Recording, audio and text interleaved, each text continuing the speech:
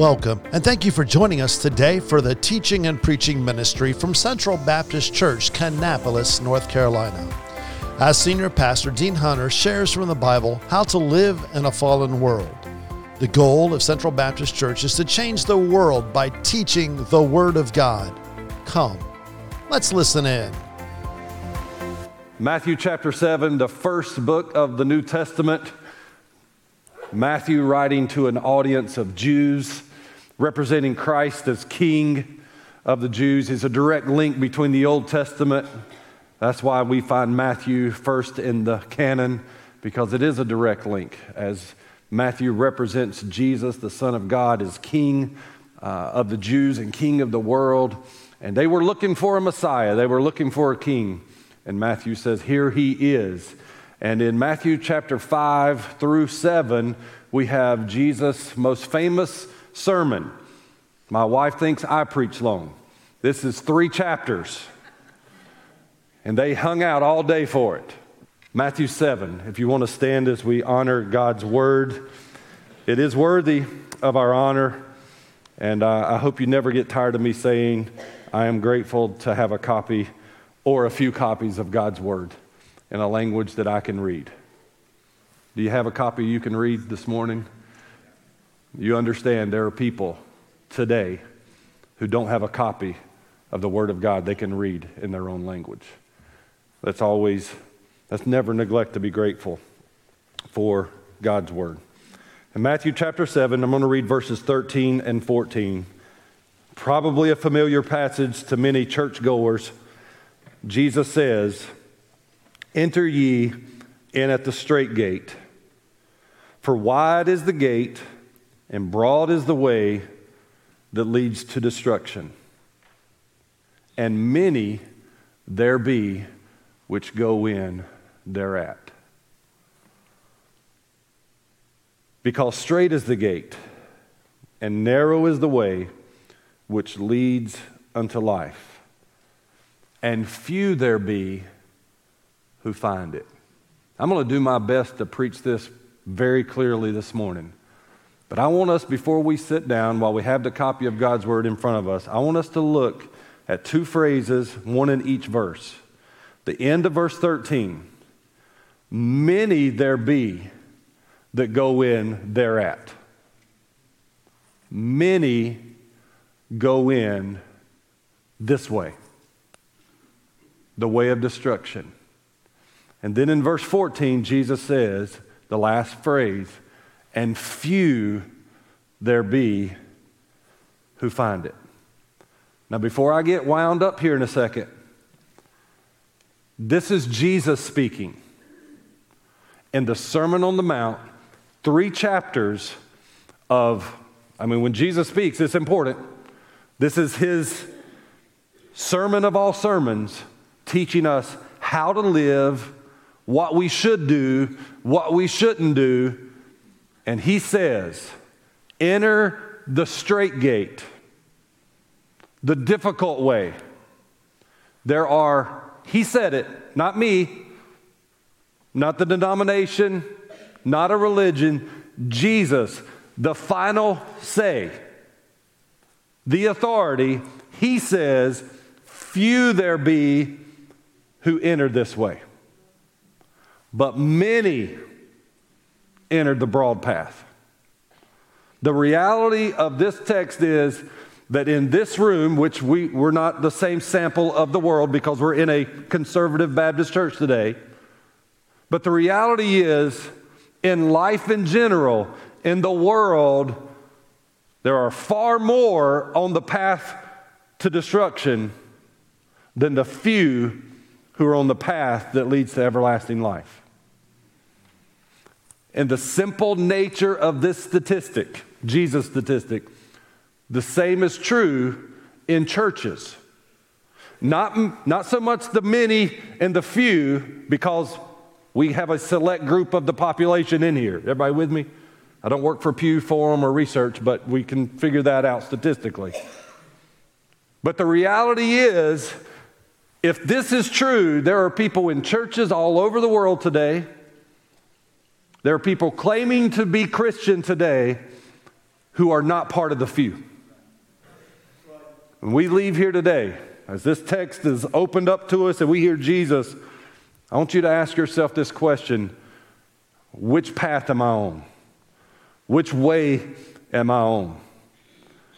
Because it is a matter of life and death. Father, thank you for your word. Thank you for being so clear. Pray your Holy Spirit will guide us and direct us, that we can make application in our life. And certainly if there's a person here today who's not on the path to life, that they would see their need for it today and make you Lord of their life. We ask this in Jesus' name, amen. Simple title is The Way of Life. Jesus says, enter in the straight gate in verse 13, but notice in verse 14, I'll come back to this, because is a continuation of verse 13. Jesus says, enter into the straight gate, because straight is the gate and narrow is the way which leads unto life. The way of life. I don't know why, but I'm going to be in full disclosure and honesty. My sermons for the new year, except for last Sunday, which was at home in front of my fireplace, which according to the viewership, y'all like that. So I don't know if we need to get a fireplace in here or what. Maybe me get a little chair and sit back and sip my coffee while I'll do it when I'm 90 like Charles Stanley. I'm not. Don't look for me up here at 90. I'm just going to go ahead and warn you. Some of you are like, do we have to wait that long? That's all right. Either way. It'll be much earlier than that. But I've really had this, I guess, leadership from God about direction for us. I love what Jessica said, because what's one of the things I've been thinking about, even through COVID, and we've talked about this over the last couple of years periodically in staff meetings. And I've used the word connection a lot. And what can we do to make sure we don't lose connection with each other? It's difficult in a church of more than 50 already to keep connection, but when you have a church of more than 50 or more than 200 or 300 or however many we have at this point, we're working to whittle down that number. But whatever you have, it's difficult to keep connection, but then in COVID, it's kind of all over the place. And so we're trying to do what's right strategically as far as pastors, as far as our deacons, and Jessica said, to kind of regain that connection with the women. It's difficult, and we're trying to strategically do that. And with that thought in mind, maybe this is where I'm at with a sermon a few weeks ago on the directions for the road ahead, and then the week after that, the light of God's Word, talking about the direction, talking about our path. Just for us to connect with each other, we have to know where we're at.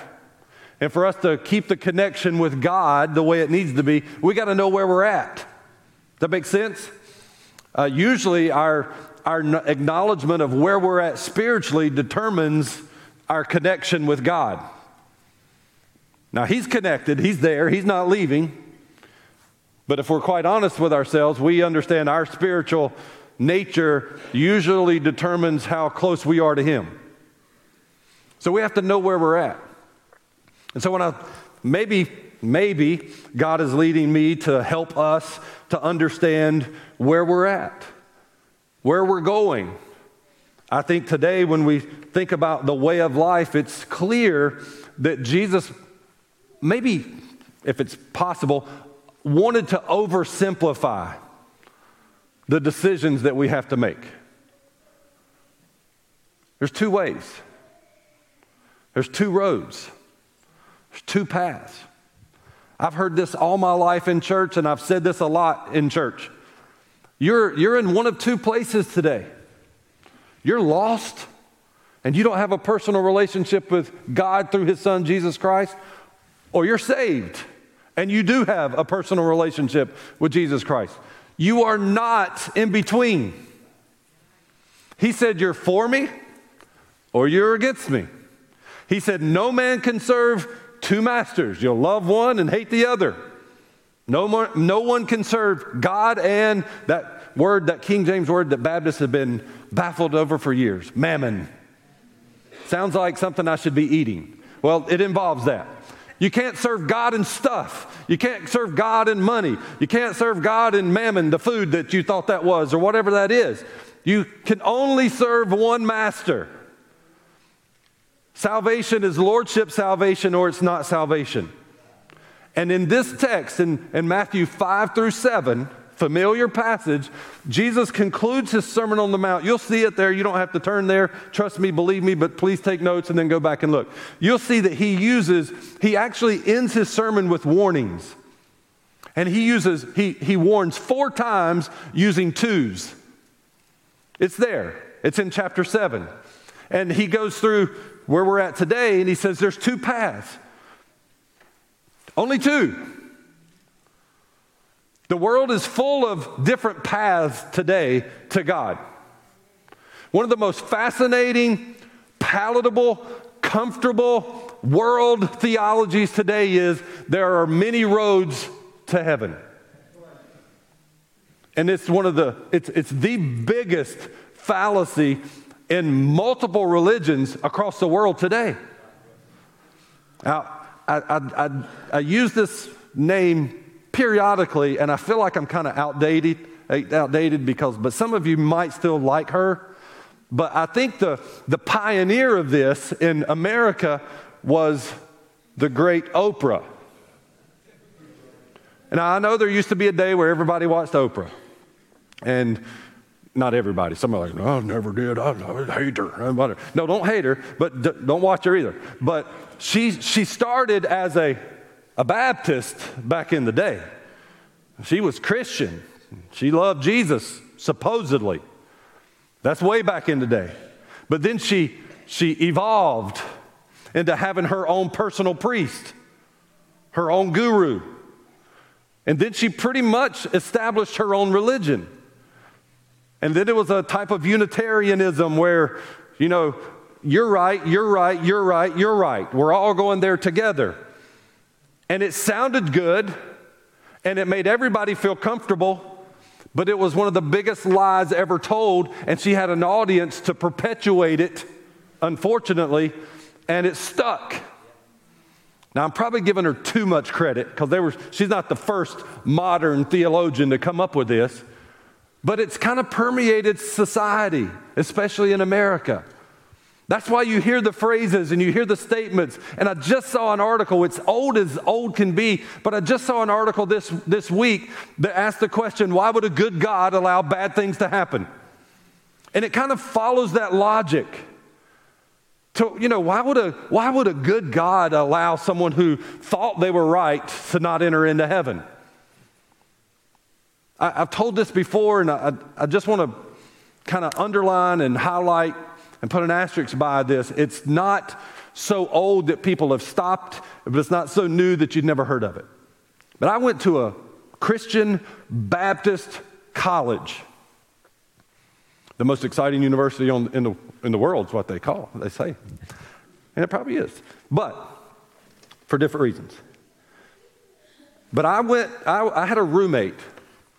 I know him still today. He lives an hour away. And hopefully he's got this figured out now. He went to a Baptist Christian school in Winston-Salem his entire life, from birth to senior.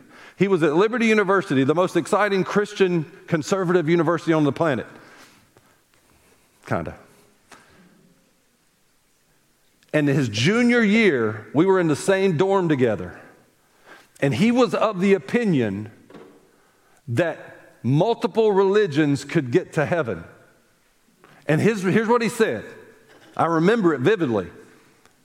He didn't understand why or how a person could be, and he used this example for whatever reason, a Buddhist all their life, and then stand before God one day as a devout Buddhist, and God send that person to eternal destruction, as we'll see in this, when they thought they had it right. This was not somebody from a third world country who had never been evangelized. This is someone who grew, I'm not saying the school taught him that, and certainly Liberty University didn't teach him that, but it was something that in our humanity we like. And I figured out a long time ago, and I'm reminded daily that my humanity is not very spiritual. If I listen to my flesh, man, I don't make the right decisions. I've never been that good. Now, I'll tell people often I was a perfect kid, but I understand I was an imperfect, perfect kid. I was sinful. He says there's two paths in these warnings. He said there's two types of prophets. There's a false prophet and there's a true prophet. He says there's two types of disciples, those who bear good fruit and those who don't. Then he says there's two types of foundations, strong one built on the rock and weak one built on sand. He concludes his sermon with 4 warnings in twos. And we're looking at one of those today, about a path, about a way, about a gate, about a road. I was studying, which you should be grateful for, and I found out something I didn't know, that Jewish literature often referred to paths or roads as moral paths. They would use that in storytelling and even obviously in Hebrew scripture. And so here's a couple examples. In Judges chapter 2, verse 22, in Judges, that through them I may prove Israel whether they will keep the way of the Lord to walk therein. He's talking about moral pathways. In Isaiah chapter 30, the major prophet Isaiah says in verse 21, and your ears shall hear a word behind thee saying, this is the way, walk ye in it, when you turn to the right hand and when you turn to the left. And then I preached this several months ago when we were in Jeremiah chapter 6, verse 16. Thus says the Lord, stand you in the way and see, and ask for the old paths. Where is the good way? And walk therein, and you shall find rest for your souls. But then they said, of course, in Jeremiah, we will not walk there. So through the scriptures, and it's actually in the New Testament, there's one in 2 John as well, where we hear this way referred to as the moral or the correct path. So in this text, I want to look at 3 really quick points. The first one is very quick. It's in verse 13, the very first part. I want us to notice the call of Jesus to enter.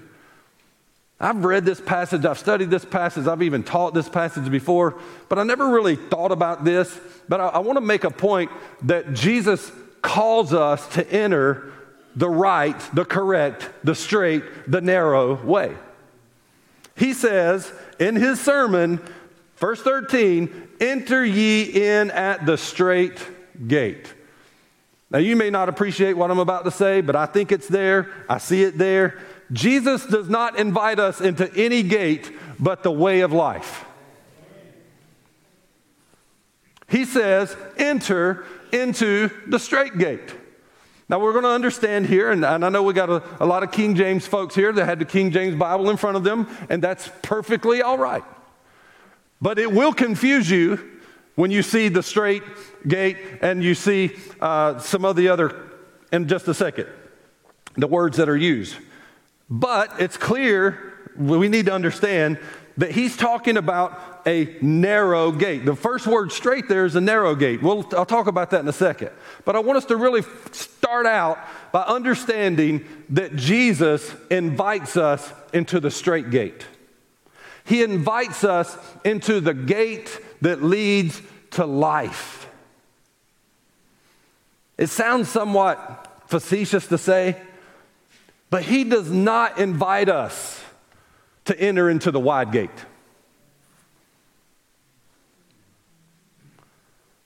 There is no indication in Jesus' Sermon on the Mount that he wants anybody to enter the gate that leads to destruction. His plea is, enter into the straight gate. I am convinced. People argue, whatever. We can have those conversations later. I'm convinced that God is not willing that any person perish, but that all come to repentance. 2 Peter 3:9. I am convinced that God loves the world. He loves the world, everyone, so much that he sent Jesus, his son, that whosoever believes in him should not perish but have everlasting life.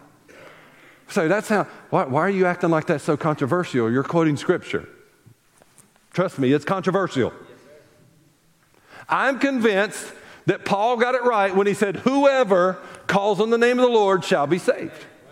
I'm also convinced that in Matthew chapter 7, verse 13, Jesus makes it clear that his desire is for you and me to enter the narrow gate that leads to life.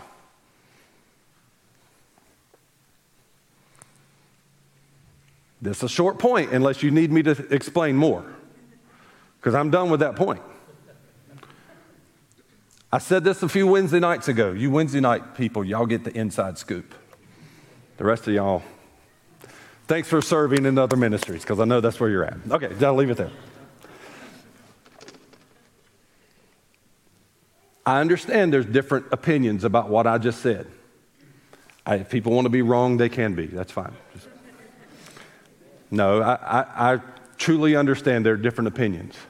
Most of the other opinions still do believe that God loves the world and God allows for the world to make a decision.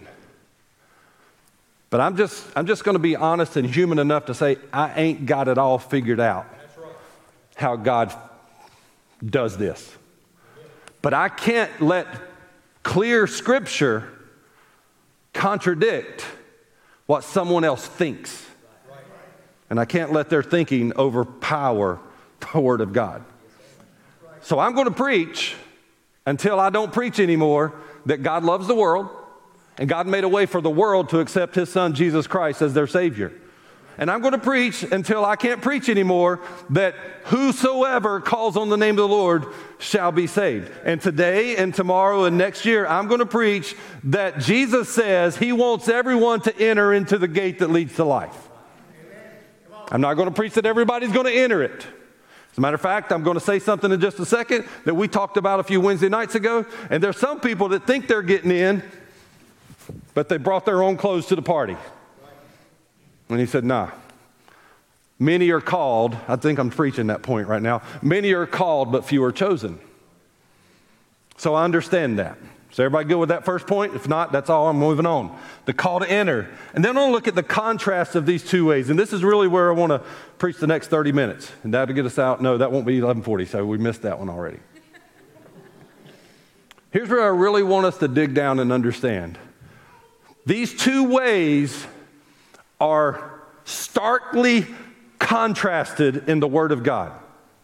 There is a distinct difference in these two ways. First of all, and I want to say this from the get-go because I underlined it, so I gotta make sure I hit this. And Tim is the greatest ever, and he does everything I ask and more than I don't ask. And he's got a pretty picture up there. And you probably would never think that so much thought went into that, but he sent me one last night, and I said, that's not really the road I want. And there was a reason. Because I feel like many times, even believers, Christians, church people, they hear about the two ways and they think of it as I'm going down the road and there's this Y in the road and I'm going to take a choice, left or right. But I don't believe that's what Jesus is teaching. I believe He's teaching as if we're looking at a road that has a northbound lane and a southbound lane. And Tim sent one last night that had a north and a south, but it had white dots in the middle. Now, some of you failed driver's ed, but somehow got your license. I understand that. Based on what my Sunday school teacher was saying, I think he struggled with his driver's ed. But I wanted to make it clear that there's two ways and that they are contrary to each other. In case you didn't know it, if you pass on a double yellow line, that's illegal. Matter of fact, I'm pretty sure, and there's some former law enforcement in here, that if you do a U-turn over that double yellow line, I think that's illegal. But that's a different point. But I want us to think of these two ways as two contrasting ways. Now, if you want to get a little silly with it, it is a northbound way and a southbound way. And Jesus says these are distinctly different ways. One is the way of the world. One is the way of a believer. And he says in verse 13, he describes, after he says, remember, verse 13, the first phrase, is connected to verse 14 because he says, enter into the straight gate. And then you think kind of parenthetically, he talks about the wide gate. But he wants you to enter the straight gate because it leads to life. But in verse 13, we see some of the characteristics of the way of the world. First of all, the gate is wide. He says, for wide is the gate. That word really means wide, broad. It's actually a word for flat. It's flat and wide open.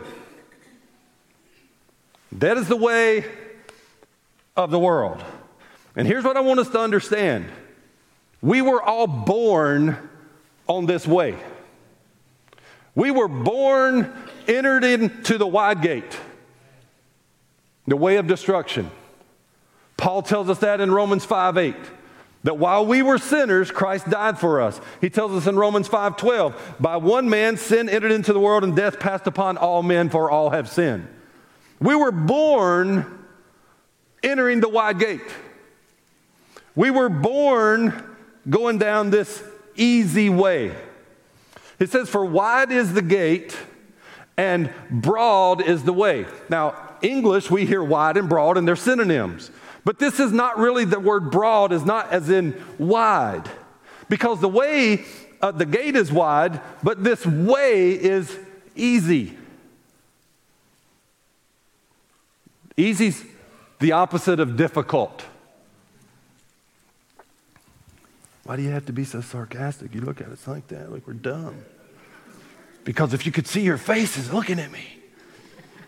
This word broad is not just flat and wide. That's what wide is. This word broad is the word for plenty of room. It's spacious.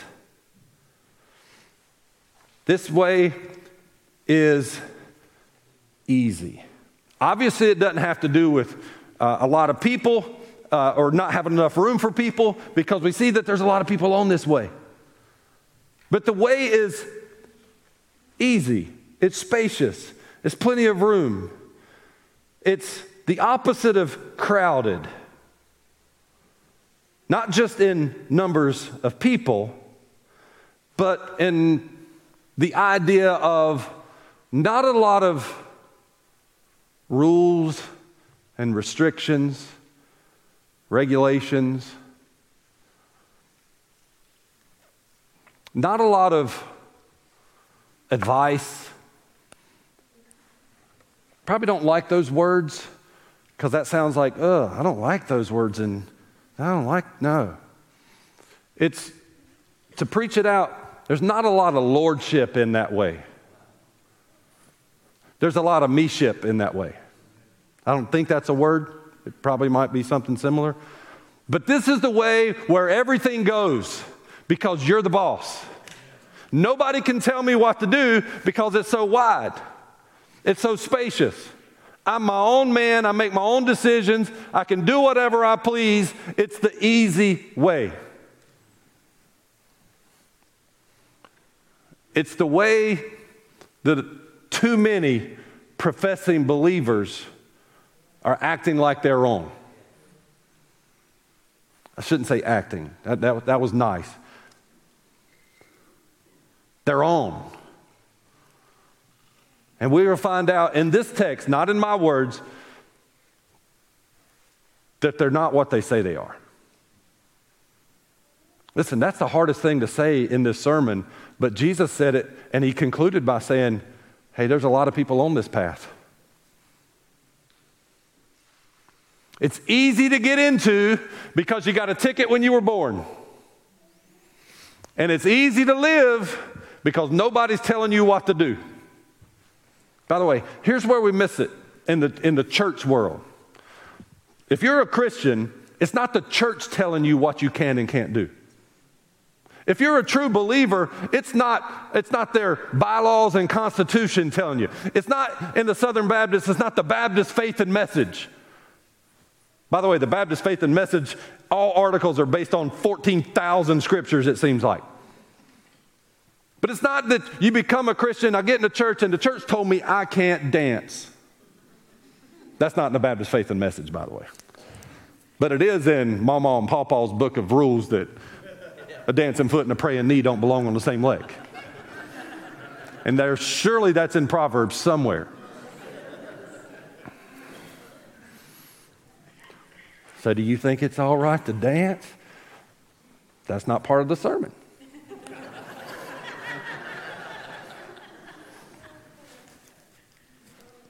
So many fun things I could say there. I do think there's a reason there's not a lot of church weddings anymore. And it's not because of the cost. There's people getting married in here, so I don't want to mess them up. But the church is pretty much free compared to that $10,000 in that barn with a cow out there mooing.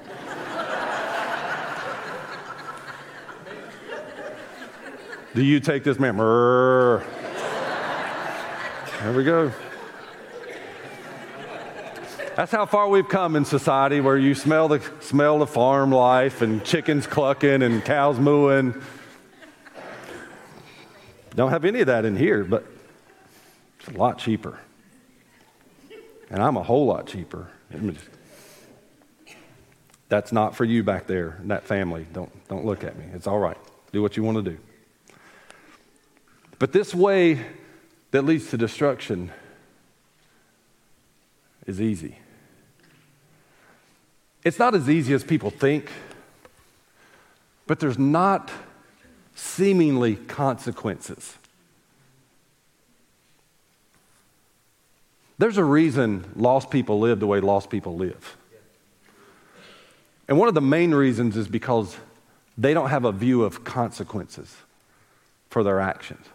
This is going to sound somewhat political, but it's not about a party or not, so y'all can stomach this one. When as a society we start teaching that there are no consequences, it reinforces people's spiritual view of a lack of consequences. Because whether or not you get arrested or imprisoned or get the death penalty, which personally I think would stop a lot of the stuff, but when we start having district attorneys and politicians saying defund the police and some of the terrible crimes that they're wanting to pat people on to give them, it's what we see. Sometimes I wish I wasn't live and online, because this is archived forever. But when you have a kid in school who does something that they should be expelled from and never allowed to be back on the property, that gets 3 days in school suspension, or a kid that's doing something that they would get a beating at in my house, but the principal says, you know what, you shouldn't do that, and by the way, get you a blow pop on the way out. Don't you do it again. You say, that doesn't happen. Absolutely it happens.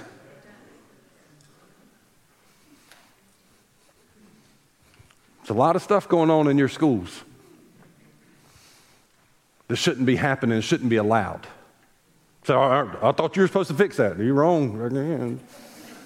I don't get paid enough for that. We got people claiming to be cats walking around schools. And they got tails. Not tails they were born with, but tails that they bought and put on their pants. We laugh, but it's happening. We got schools where it's happening by more than 1 or 2 kids, and they're asking for litter boxes in their bathrooms. You say, that's crazy. You're right, it is. But if you live in a society where you can be anything you want to be from this day to the next day, you ask for it. We live in a messed up world that's anti-God, that's anti-Christ, that's anti-Scripture, and anti-good common sense, but we can't argue about that. You say, what's that have to do with this? When we allow it from birth to middle school, to high school, and then they get on the streets and they shoot somebody, and we don't want to even punish them because they had a bad childhood? We're teaching, we're reinforcing to the world that there are no consequences. And it only revalidates what people spiritually think about. There's no consequences. There's no God. God surely wouldn't punish you. And it makes it easy to believe God wouldn't punish you when the teacher and the principal and the parent wouldn't punish them. See, all this stuff's tied together. It's not inseparable. It's all tied together. That's why the parents have to raise their children in the nurture and admonition of the Lord and train them up in the way they should go, which means create boundaries, create a narrow way so that when you get out of the way, you know there are consequences because that's God. And we're to teach them consequences from early childhood. And I hate to say it, but if you put them in a school that won't do it, then they need to be changed. It needs to be changed. You need to have some meetings. This is the way that's easy. And then he concludes by saying the obvious that I've said 100 times already. There are many who go thereat. This road is broad. This gate is wide. This way is easy. This way is seemingly inconsequential. This is the way where I rule my life and nobody can tell me what to do. This is the way that many professing believers identify themselves on when they say some of the most ridiculous things you've ever heard, verbally or on social media. They're one and the same today. People say more on social media than they do physically and audibly. You figure that out, right? Some people. By the way, you put that on there, the world sees it, and you identify yourself. And I'm careful how I say this, I think, but you cannot be on the narrow way, which we hadn't got to yet, and talk and act like the broad way, the wide way, the way of destruction. You say, well, what specific things are you talking about? I got a list of them. That's not my opinion. It's the Word of God. Listen, and I know this is going to get some amens and some ohmes and say, he did went there. But we have to raise this up as the standard, parents, and we have to teach it as the standard so that when my son comes home and says a young boy's wearing high-heeled boots to school, we say, you know what? People do what people want to do, but God says this is the way. So you say there's a verse for boys wearing high-heel shoes? Yeah. In the beginning, God created them male and female. The end of story. That's it. You say, well, that's hard. That's mean. No, that's the Word of God. It's not that complicated. It really isn't. But if you allow them to choose what they are, that's what you get. That's how you get cats in school wanting litter boxes. Why not? Why not? You say, you're out to lunch. No, do not give in to this mess. It's happened, and you turn around, and I graduated way back in 1992. And I was at a basketball game the other night, and a guy that I graduated with, his son was playing basketball. And he told me that in his son's PE class, there are 12 guys in there that not sure if they're boys or girls. This is not in New York. This is in southern Rowan County. My response was, do we need a class for that? The answer is no, you don't. This is not as difficult as we make it sound. But here's what's happened. You can call me whatever you want to call me and think I'm off the reservation. That's probably not politically correct, but I got Indian in my blood, so there we go. Not enough to get any coins from the casinos, but I've got enough. I think. I haven't tried yet, but.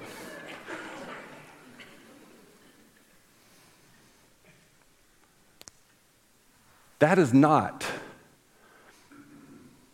the characteristics and the point of view of a person that's on the way to life.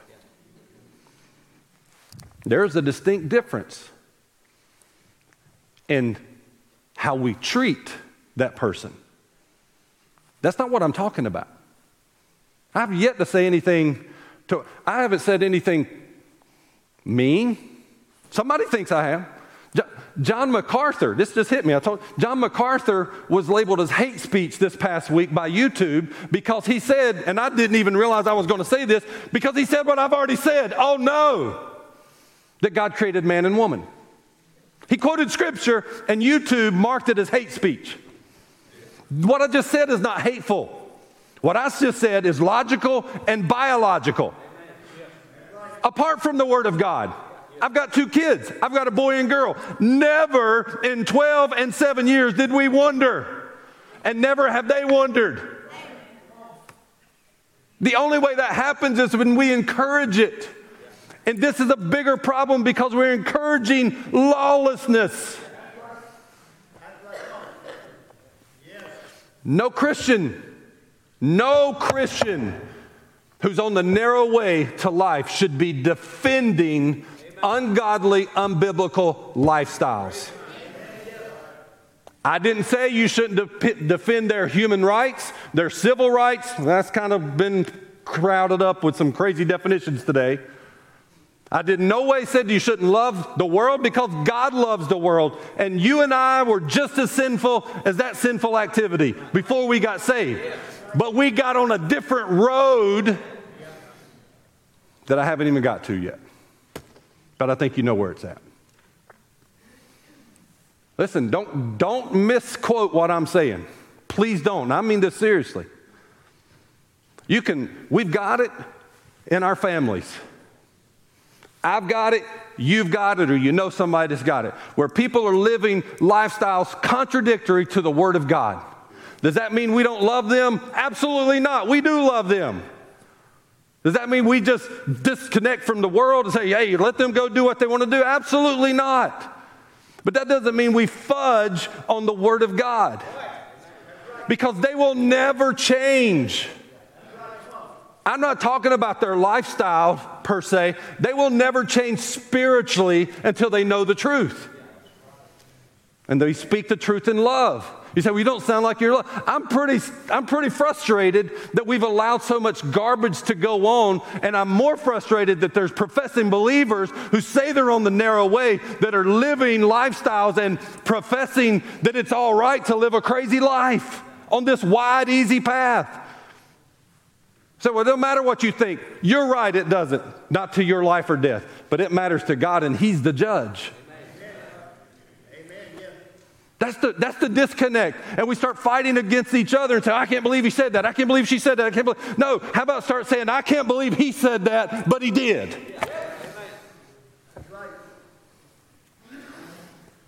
There's a lot of people on that way, the way of destruction. But then there's the way of the believer. Oh, he's going to get there. It'll be quick because you were listening.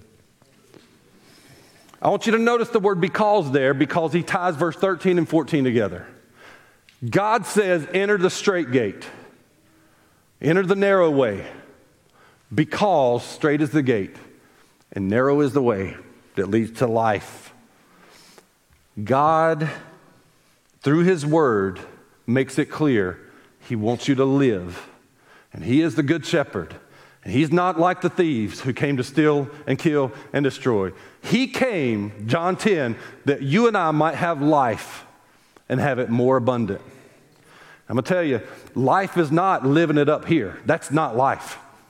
Life is not being as flamboyant with your sin as you want to and enjoying no consequences while you're here. That is not life, although many people think that's life. Abundant life is life everlasting. And He came that you may have life and have it more abundantly. I think it's interesting and worth noting that before they were called Christians first at Antioch, that's a good Bible trivia, but before they were known as men and women of the way. It's in Scripture. It's all through Acts. I've got Acts 9:2, Acts 22:4, where they were referred to. When Saul was killing people, he was finding people who were in the way. Oh, that's a sermon right there. I guarantee you, those of us that are in the way are in the way. Somebody write that down and remember it for me, because that's not in my notes. We're in the way of what they want to do. And if they can get us out of the way, they can do whatever they want to do. While we're here, well, how would they do such a thing? Well, let's not look in the future. Let's go over here to the past and the present. How did they do such a thing? I'll tell you how they did such a thing. Because the devil sold a bill of goods to churches and pastors that said, stay out of politics. Oh, he went right there, didn't he? Oh, now I'm really ticked. You shouldn't get involved. You shouldn't run for this. You shouldn't vote. Whoa, why? You shouldn't talk about it. Why? Everybody else talks about it. You don't talk about it. You don't vote about it. You don't give money to the right people. Guess what happens? We got cats walking around in schools. That's what happens. But some, maybe not of you, maybe some of the ones that aren't here anymore, didn't like the fact that we got involved in politics. Problem is, we got involved a little bit too late. That don't mean you give up. That don't mean you stop.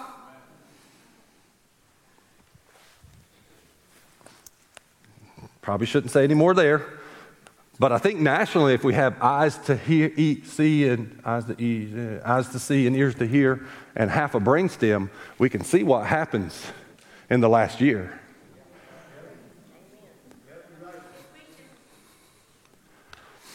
Well, they stole the election. Who knows? Who cares?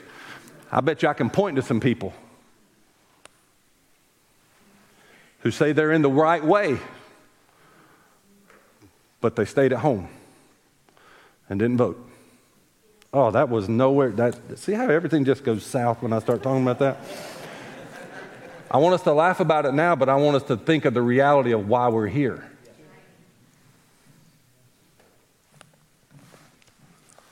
(2012). In my lifetime, and I'm young, spring chicken, I never thought it would come to the point where we had to vote as a state that marriage was between a man and a woman. We voted on it. North Carolina still faces some political and financial consequences from that vote, even though some anti-Christ court official, judge, overruled the vote of the people.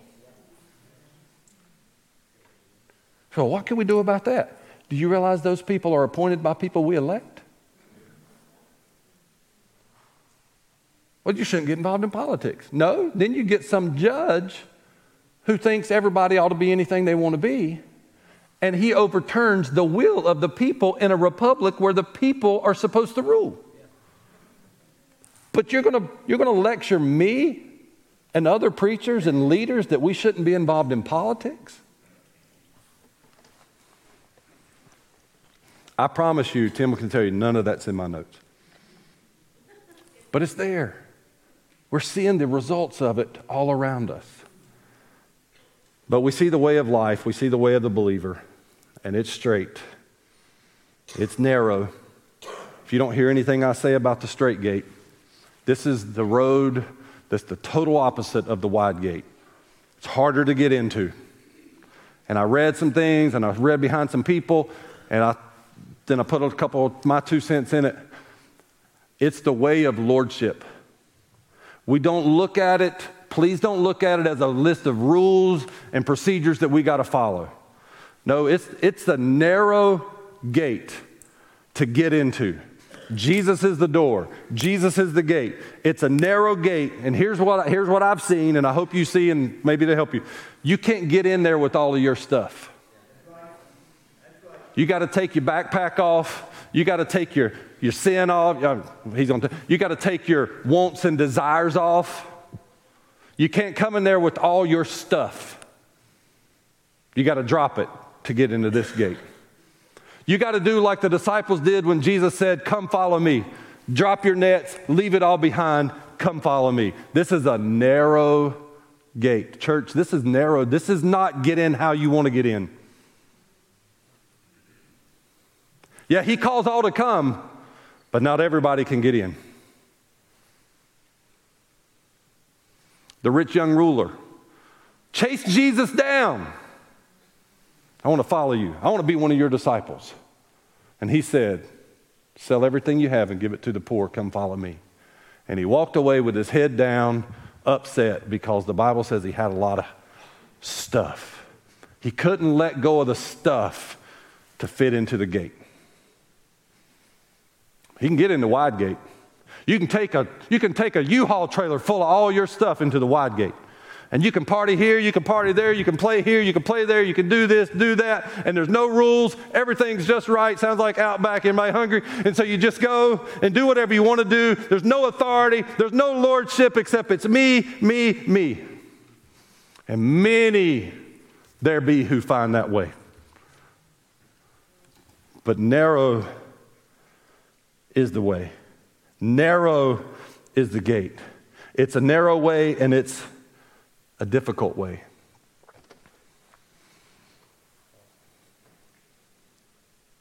This word narrow,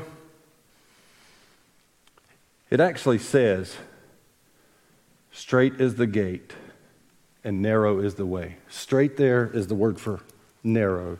But narrow is the way. The way is difficult because that word narrow is it's not so much narrow like it's a narrow path. It's narrow to get into. But the way, the road is narrow. That word narrow means to crowd or to suffer. It's a word for tribulation. That's encouraging. It's not narrow or difficult because, well, I got sick. A lot of sick people on the wide and narrow way. It's not, well, I got rheumatoid arthritis. Man, this is a tough road. Rheumatoid arthritis is a tough road. But there's people lost that have rheumatoid arthritis. I'm going somewhere with this. It's a tough, difficult, crowded, persecution-ridden way, not with sickness, but because you're walking in the way. It's crowded and difficult because it's the way you've found yourself in. Because you chose to let self go and enter the narrow gate and say, you got all of me, God. That's lordship.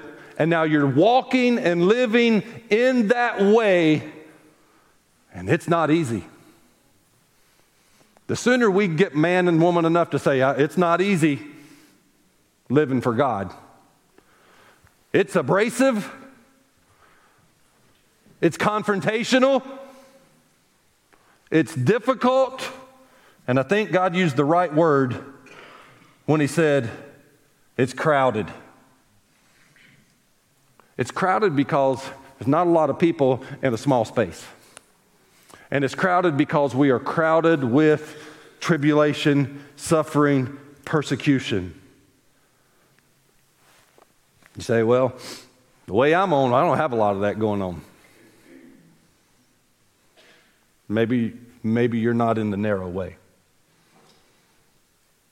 Maybe you're in the broad path where everything goes. Listen, it's going to be old-fashioned preaching what I'm about to say, but God does not allow his children to go undisciplined.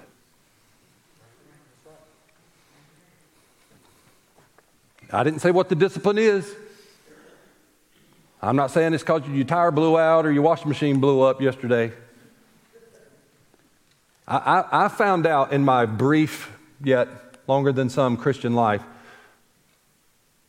that the discipline, the chastising of the Holy Spirit, the conviction of the Holy Spirit in my heart and soul hurts a lot worse sometimes than a washing machine blowing up. Well, but it preaches a lot better when you say your tire's going to blow if you don't give $20.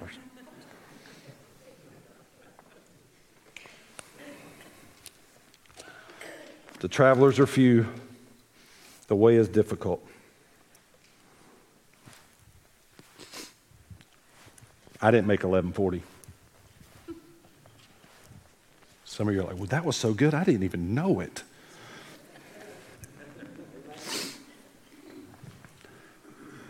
Y'all heard this phrase? Something similar to, being on the right side of history. Y'all heard that?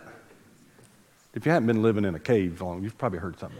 Well, he's on the wrong side of history. Don't you want to vote this way and be on the right side of history? They use it in terms of LGBTQ, transgender, the Voting Rights Act, which is the biggest misnomer, that's a good word, ever, probably in the history of our government. I need to get like gold stars, Justin, or something for the things I don't say on social media sometimes, because I almost did it the other day. And I probably would have if I'd have thought it would have been well received. All these Voting Rights Act and vote. How long have we been here? I thought we had all that stuff fixed. How about this? You're of legal age and you can prove who you are and you're a citizen. You vote. I thought we had that. Obviously, we don't, because we need a Voting Rights Act. The nonsense that spews from some of those ungodly antichrists needs to be called out. They're dividing this country intentionally for their own political, financial gain. And somebody, red, yellow, black, and white, needs to start saying it. I almost said a non-church word. The mess they say that we hear with our ears needs to be called out, because they act like we're all at civil war with each other. And it ain't true, and you know it, but they're doing it for their own gain. If you're of age, you're a citizen of the United States of America, and you can prove who you are, you ought to be able to vote. And I think you can. What does that have to do with any of this? Don't you want to be on the right side of history? How about don't you want to be on the right side of history? When the history books are written, do you want to say that you were fighting LGBTQ rights? I thought about that this week, and here's what I thought about. I've heard this quote before. I love it. I hope it's true. Matter of fact, Facebook said, I did a Dr. Martin Luther King quote, and Facebook said it wasn't true. Probably because it went against what they wanted it to be true, but that's a different story. The story is said of Abraham Lincoln during the Civil War. Talk about somebody that had an idea of what it was like to be in a fight. Well, I don't like what he did. Well, I don't know, get right. But supposedly he was a man of prayer. I don't know. I didn't know him personally. Some of you may have been around him. I don't know. But supposedly he was a man of prayer. And one day he was in his office praying, and Facebook can fact check me, or YouTube can, but supposedly he was praying, and in the middle of a civil war, one of his soldiers came in and found him praying, and he asked the question, something to the effect of, do you think God's on our side? And Abraham Lincoln's response was, I'm not so much concerned about whether God's on our side as if we're on his. We've got to look at it that way, church. We got to quit worrying if we're on the right side of history, and know if we're on the side of God. We got to be on his side. When it all falls to shambles, what matters is what he said. Because we're all going to stand before him. Not before some liberal antichrist district attorney, not before some corrupt president or politician. We're going to stand before him, and this is the rule book. Can we do it in love? Yes. Can we do it with grace and mercy? We ought to be able to. But we can't fudge. We can't be on the narrow way, church, and act and live like we're on the broad way. Would you stand with me? It finally ended. As an invitation, here's what I want to say. I'm going to say it. I'm going to pray, and if you need to do business with God, you do. The one thing for the church and for a lost person that I saw in this text, and I've alluded to it 3 times, is verse 13 says it's Jesus' call to enter the straight gate. And in verse 14, it connects and it says, because straight is the way that leads to life. If you don't hear anything I've heard, or you don't agree with anything else, I want you to hear God's desire is for you to enter the straight way. God's desire is for us to have life and have it more abundant. Question is, do you have it? Have you entered the narrow way? Listen, you say, well, I never heard it put that way. I didn't make it up. That gate is narrow. And in that wedding, where that guy shows up to the wedding feast, and he doesn't have on the right wedding garment, the banquet garment, the king pulls him out and said, hey, why'd you come in here with this garment on? And basically the guy's like, I'm good enough to be here. And no, the king provides the appropriate garment, and it's the righteousness of Christ. That tells me this: when I walk into the gate, I don't come in with anything I have. I got to drop it. It's completely anti everything we want in life, because we want all we want. And he says, no, you got to come in with nothing, and I'll put on the robe of righteousness, the only thing necessary. If you've never done that, you're on the path to destruction. You say, well, you're trying to fool people into it? No, you don't have to read but about 10 more verses down in Matthew chapter 7 to hear some of the most disturbing words Jesus ever said. It's there. Many will say unto me that day, Lord, Lord. And he'll say, do you hear that? Many will say to me, Lord, Lord. When I tie that, I'm not making this up. It's connected because it's in the same chapter. When I connect, many will say to me, Lord, Lord. And he'll say, depart from me, I never knew you. I cannot disconnect that from 5 verses earlier when he says, many there be on this broad path. So I thought I was. Well, it's not about thinking, it's about knowing. Do you know today? Do you know with certainty that you entered in the narrow gate, Jesus the door, the good shepherd, and you came in and you took off everything you wanted and you said you can have it all, and he put on you the robe of righteousness. The only garment required to enter. You never done that? Man, I'd hate to know I was going to walk out the door today and go do what I'm going to do, that I didn't have assurance that I had done that. You trying to talk somebody into getting saved again? Nope. I'm trying to talk somebody into getting saved. But that's not my job. I can preach it, but the Holy Spirit's convicting. And I have no question that he is. Would you pray with me? Father, thank you for your word. God, you know I'm as certain as I'm standing here that there are many people, maybe not in this church, many, but there are many people in our lives and our families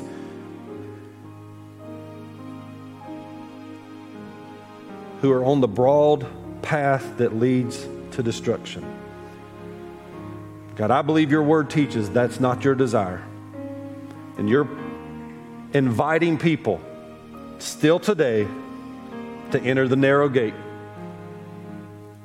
the only way to salvation, through your Son, Jesus Christ, who said, I'm the way, I'm the truth, I'm the life, and no man comes to the Father except through me. God, I pray if there's a person in this room, person watching,